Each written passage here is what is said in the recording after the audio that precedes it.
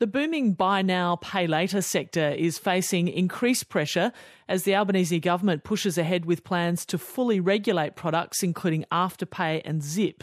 Consumer groups say the crackdown is needed, so buy now, pay later companies are treated like credit cards and other debt products. I spoke a short time ago to our senior business correspondent, Peter Ryan.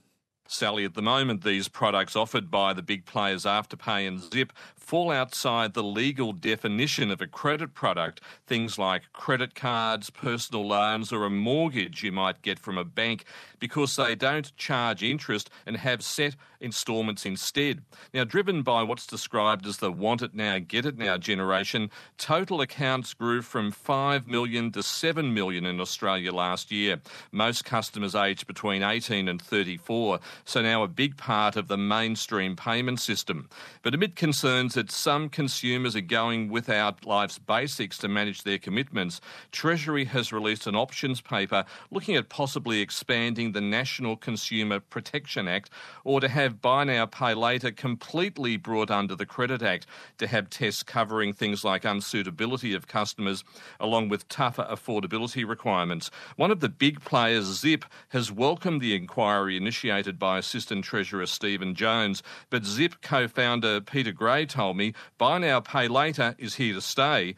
And he was careful to say he supports fit-for-purpose regulation. It's important to call out that the Minister has acknowledged that the product is a great product. It's been a great innovation and has been adopted by millions of Australians and works very well when used properly. I think it is appropriate now for minimum standards to be uplifted, but by the same token, he's also acknowledged we don't want to be drowned in regulation. It's just an appropriate level of protection for consumers, providing clarity and consistency across the industry. Would full regulation of the buy now, pay later sector be a death knell for the sector? Oh, absolutely not. You know, a business like Zip has an Australian credit licence. We have a fully regulated product. We've been compliant with fully regulated credit, legislation since inception. One proposal is to extend self-regulation, but is that going to work? We supported the formation of the self-regulatory code as an appropriate first step. The industry was a little bit more immature at that stage. But why not agree to be treated just like any other credit product, the same as credit cards or debt products? It's important to call out that all credit products are different. For example, this isn't a mortgage, but